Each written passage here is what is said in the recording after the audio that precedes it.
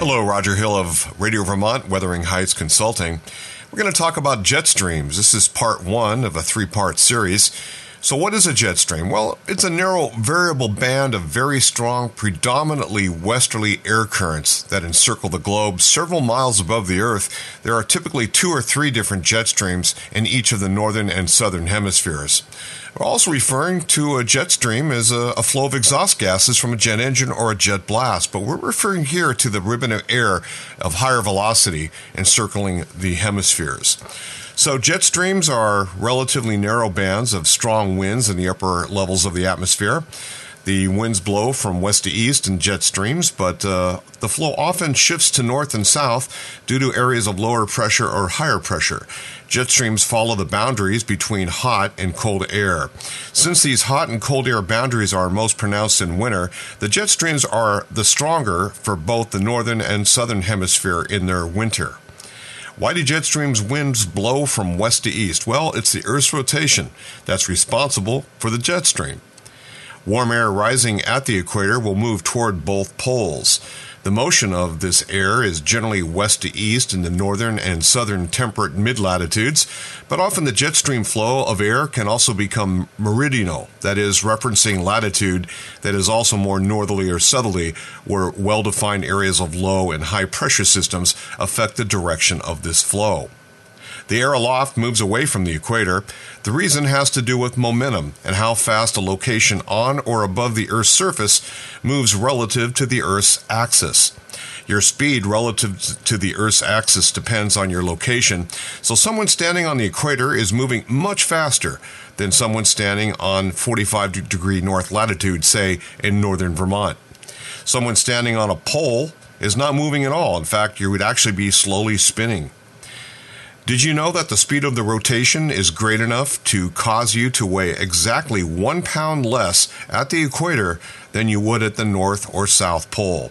The momentum of air has its travels around the Earth, which is conserved. That means as the air that's over the equator starts moving toward one of the poles, it keeps its eastward motion constant. The Earth below the air, however, moves slower as that air travels toward the poles. The result is that the air moves faster and faster in an easterly direction relative to the Earth's surface below, the farther it moves from the equator. In addition, there are 3 separate cell circulations within the jet stream or the overall prevailing flow. The regions around 30 north or south latitude and also between 50 and 60 north or south latitude are these areas where temperature changes on the planet are the greatest. As the difference in temperature increases between these 2 locations, the strength of the wind increases. Therefore, sticking with the northern hemisphere as an example, the regions around 30 north latitude is where the subtropical jet is located, and the northern branch of the jet stream is located generally about 50 to 60 north latitude. These are the areas where the wind in the upper atmosphere is the strongest. The 50 to 60 degrees north latitude or northern branch of the jet stream is located there, with a subtropical jet located around 30 north latitude.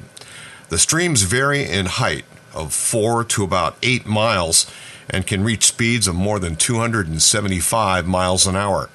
The actual appearance of the jet streams result from the complex interaction mainly between these variables such as the location of high and low pressure systems, warm and cold air, and seasonal changes. They meander around the globe, dipping and rising in altitude and latitude, splitting at times and forming eddies, and even disappearing altogether to appear somewhere else. Jet streams also follow the sun, in that the sun's elevation increases each day in the spring. The average latitude of the jet stream shifts more poleward. By summer in the northern hemisphere, it is typically found near or north of the Canadian border. As autumn approaches, the sun's elevation decreases and the jet stream's average latitude then moves toward the equator. Jet streams are often indicated by a line on a weather map indicating the location of the strongest winds. However, the jet streams are wider than and not as distinct as a single line, but are actually regions where the wind speed increases toward its central core of greatest strength. One way of visualizing this is to consider a river. The river's current is generally the strongest in the center, with the decreasing strength as one approaches the river bank. Therefore, it is said that jet streams are rivers of air. Roger Hill, Radio Vermont.